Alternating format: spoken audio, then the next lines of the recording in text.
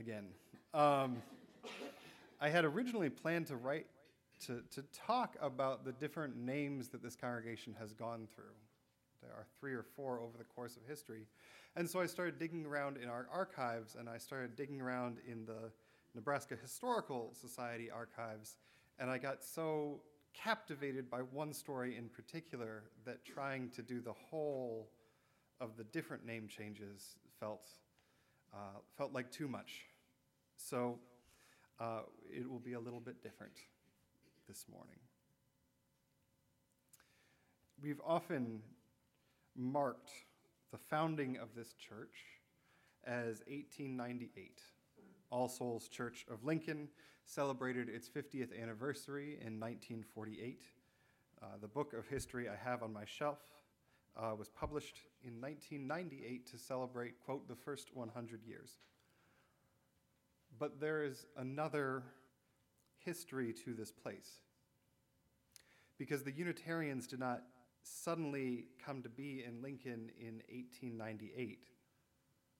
The Universalist history in Lincoln, Nebraska, goes right back to the earliest days of statehood. And it is a journey of triumph, it's a journey of hardship, and it is ultimately a journey of transformation. I've spent much of the last week in the archives we have downstairs, as well as the Historical Society. And rather than try to tell this story myself, I'd like to give over much of this sermon to the voices of the First Universalist Society of Lincoln, which are in front. So we begin in 1901, when a letter arrived in Lincoln from the Reverend E.H. Chapin. Chapin was then serving a Universalist congregation in Maine, but he wrote inquiring about the events that took place after he left Lincoln 5 years earlier.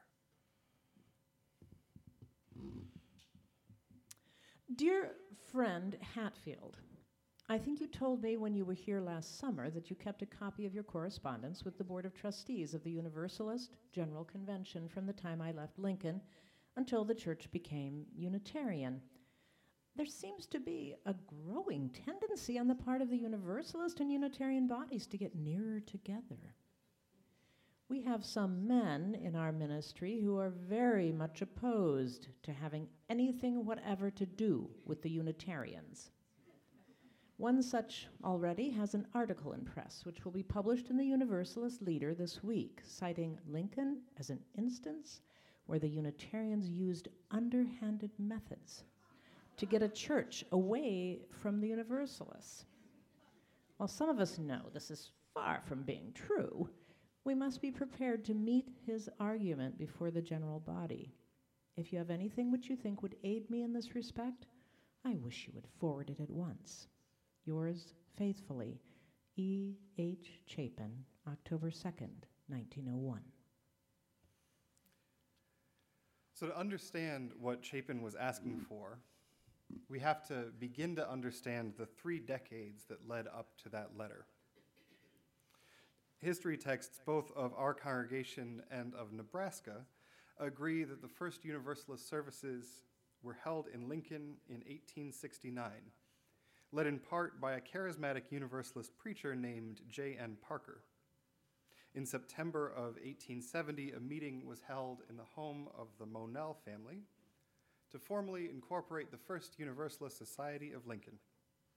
A year later, the new state of Nebraska granted the Universalists a parcel of land on 12th and A Street, not far from, well, it was a couple capitals ago, but where the capital is now. And ground was broken on a wooden A-frame chapel. In a history of Lincoln, published in 1889, A.B. Hay writes, "All this was brought about largely through the efforts of one devoted woman, Mrs. Mary Monell. It was she who first gathered the few scattered Universalists in the place together. Unaided, she raised the subscription to build the chapel. She collected the funds, saw that the work was done, and paid the bills. The early records of the society reveal the zeal and fidelity with which she did her work. the many difficulties upon which she had to contend, and her final triumph. Mrs. Monell must always be looked upon as the patron saint of the First Universalist Society of Lincoln. These difficulties and triumphs are a common euphemism when you're going through the archives of the Universalist Society, describing the first few years of their existence. The history published by this congregation makes a reference to trouble with Mr. Parker related to finances, but an 1870 letter to Mary Monell puts it more bluntly. To Mrs. Mary Monell, dear sister, good news.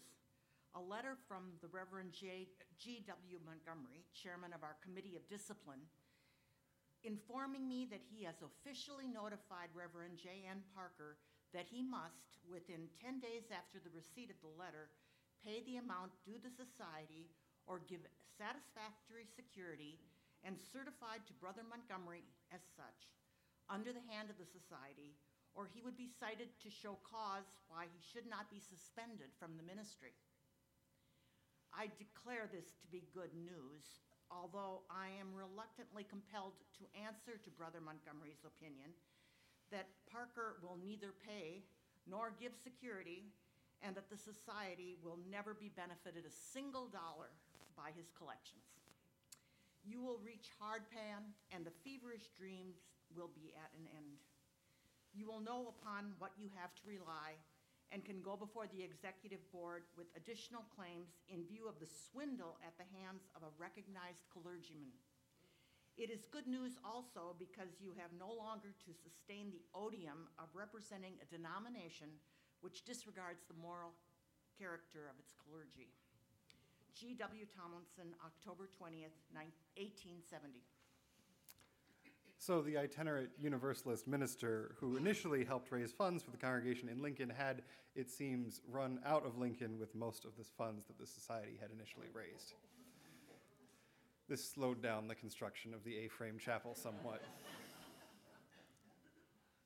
It was eventually built, though, and the first minister to serve the society was Reverend James Girton. His salary was funded as a missionary program of the Universalist General Convention, and when the funding ran out in the midst of a financial panic in 1873, he resigned his position. For 10 years, from 1873 to 1883, services were occasionally held in the wooden chapel, at times led by members of the community, and at least some of the time by a Unitarian minister out of Omaha named W.E. Copeland. It was also in this time that Unity, which was a Unitarian magazine based out of Chicago, made this observation in regard to Copeland's work. The liberals of Nebraska are, as a whole, very radical. Having cut loose entirely from the moorings of the old theology, and they can be reached by no form of religious faith other than our own. In 1883, the Universalist Society had organized itself enough to call its second and longest tenured minister, the Reverend Eben Chapin. Now, we don't actually have a whole lot of Eben Chapin's writing. It didn't survive other than that first letter that Becky read. But we do have a letter written in 1914 by his wife, Kate, back to members of this congregation who were developing a congregational history. Dear Dr. Philbrick, you did not state how soon you wish the facts in regard to Mr. C's Lincoln pastorate, but I'm taking my first opportunity to reply. In February 1883, I was teaching school in Meriden, Connecticut, my hometown, and Mr. Chapin was pastor of the Grove Hill Church in one of the most delightful suburbs of Boston, having been called to the place before he graduated from Tufts Divinity School. We were to be married in 2 years, and I was looking forward to life in that interesting city and among the most congenial people. On arriving home one afternoon, I found a letter from Mr. C.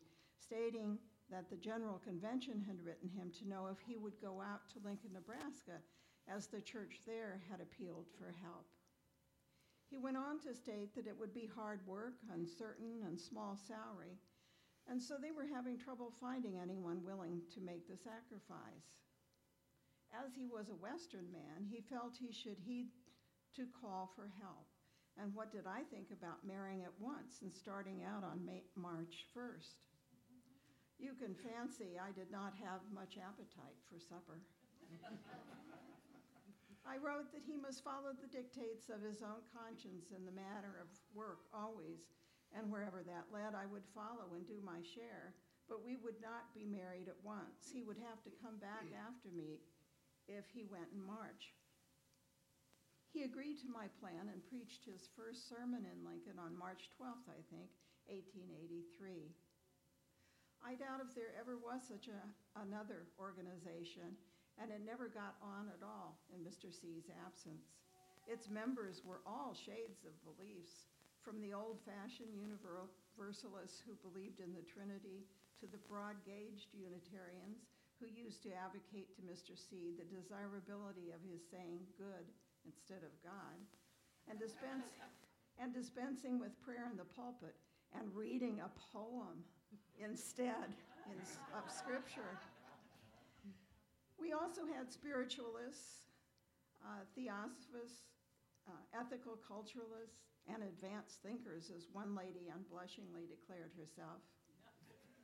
But Mr. C had a wonderful power of leadership, and under his guidance, all petty differences melted away, and we were just one little family. There were the most excited discussions during the meetings, and hotshot was frequently exchanged and blows delivered from the shoulder. But at close of meeting, the belligerents shook hands in the most friendly manner. So during Chapin's time in Lincoln, which sounds familiar,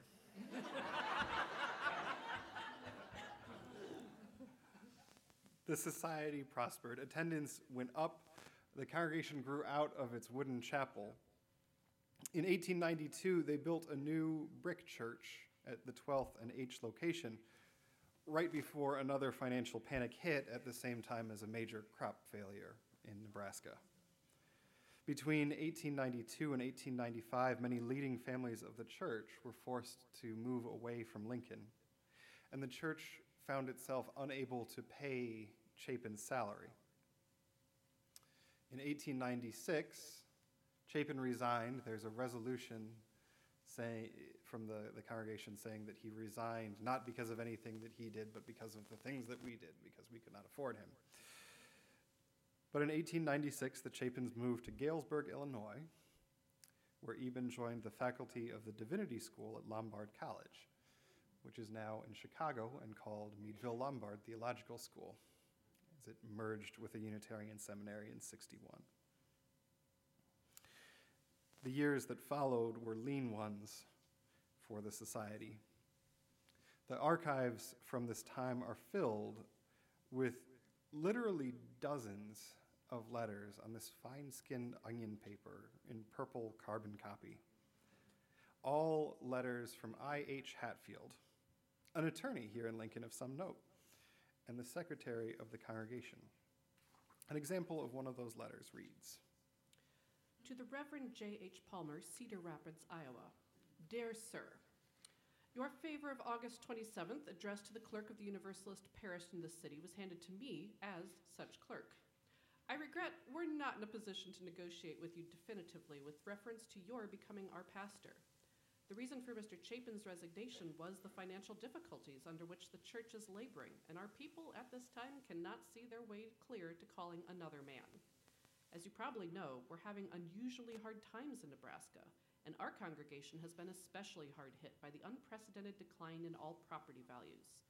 A new church was built in 1891-92, and in accordance with time-honored precedent, it was built too large and at too great expense, leaving, as usual, quite an indebtedness.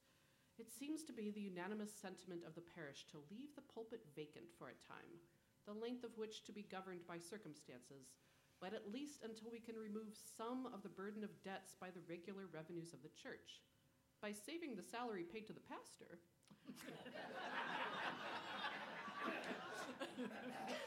we can very soon be able to call a new man.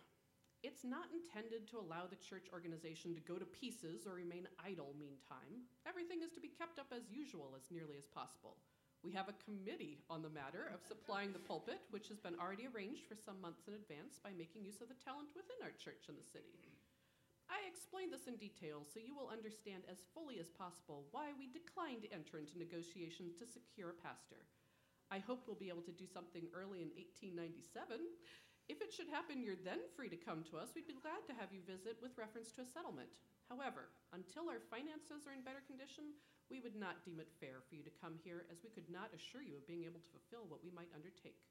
Very truly yours, Clerk of the Parish, I. H. Hatfield, September 1st, 1896. So the financial situation did not improve. The society appealed to the Universalist General Convention, but they too were dealing with the results of the national economic downturn, and they were unable to help. It is also true that the reputation of the Universalist General Convention to this day is of a national organization that did not have its financial affairs in order particularly well. They were constantly out of money. In 1898, the society began a negotiation with the American Unitarian Association. And the thing that's important to remember is that this is 60 years, this is 2 generations before the Unitarians and the Universalists became Unitarian Universalists.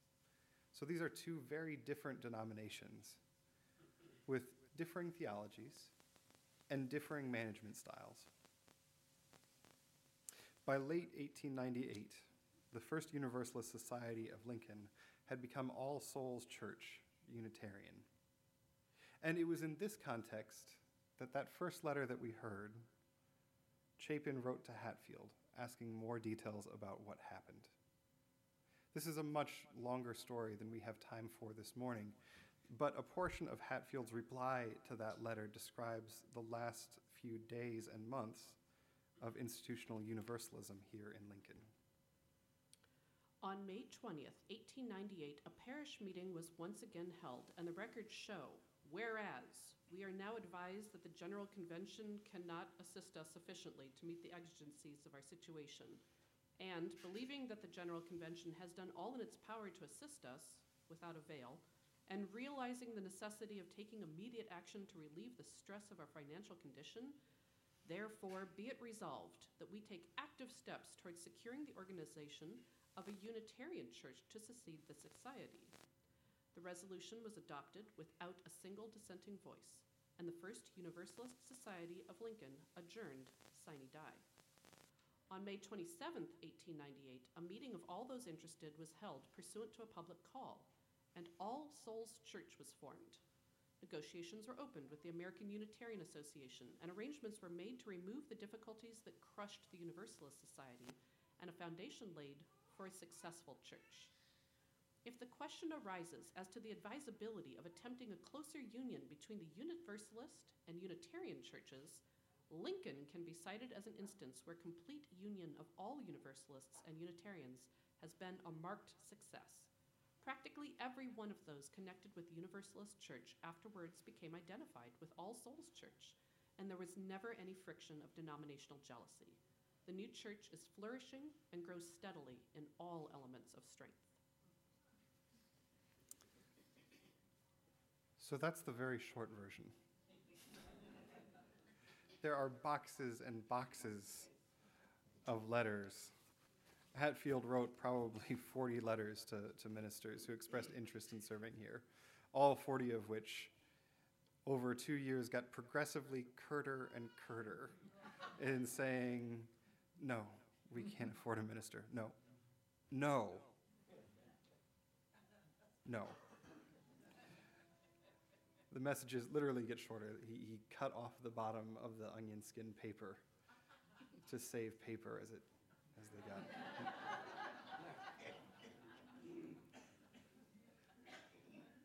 But why does this matter? Why does all of this history matter? You know, the first is, well, it's worth mentioning too that there's a whole different story how All Souls Church became the Unitarian Church of Lincoln. That happens 50 years later.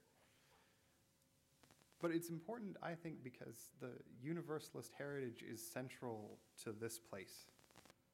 And to know our history allows us to see the arc of our journey. Lincoln was important in how the Unitarians and Universalists interacted positively in the years before the merger. There was a 50-year courtship before the two denominations merged. And in the midst of rancor and questions about how well it would work, Lincoln was pointed to both as an example of how it worked well and as an example of how those Unitarians were coming and poaching Universalist churches. So we're a part of this. We're not just the Unitarians in Lincoln. I think this makes it pretty clear. This congregation developed as both sides of the family. And it is worth mentioning that the Universalist Society of Lincoln was founded in September of 1870, which means that the 150th anniversary of Universalism in Lincoln, Nebraska is in September 2020, which is coming up soon. So, how might we incorporate that into our life?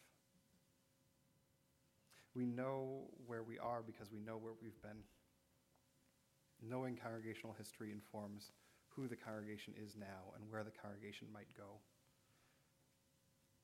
We have great records of 1870 to 1898.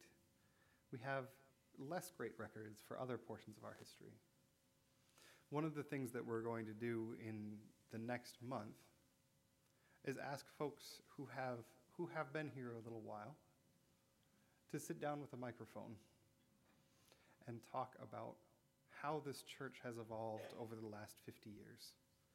So that someday, 100 years from now, some minister relatively new to Lincoln will go to the Nebraska Historical Society and paw through the archives and find recordings of congregants from 2019 talking about the late 20th and early 21st century of Unitarianism in Lincoln. Churches connect us across generations. And to be in conversation with these folks over 150 years is something beautiful. So let us be that legacy for the next generation and go in peace today.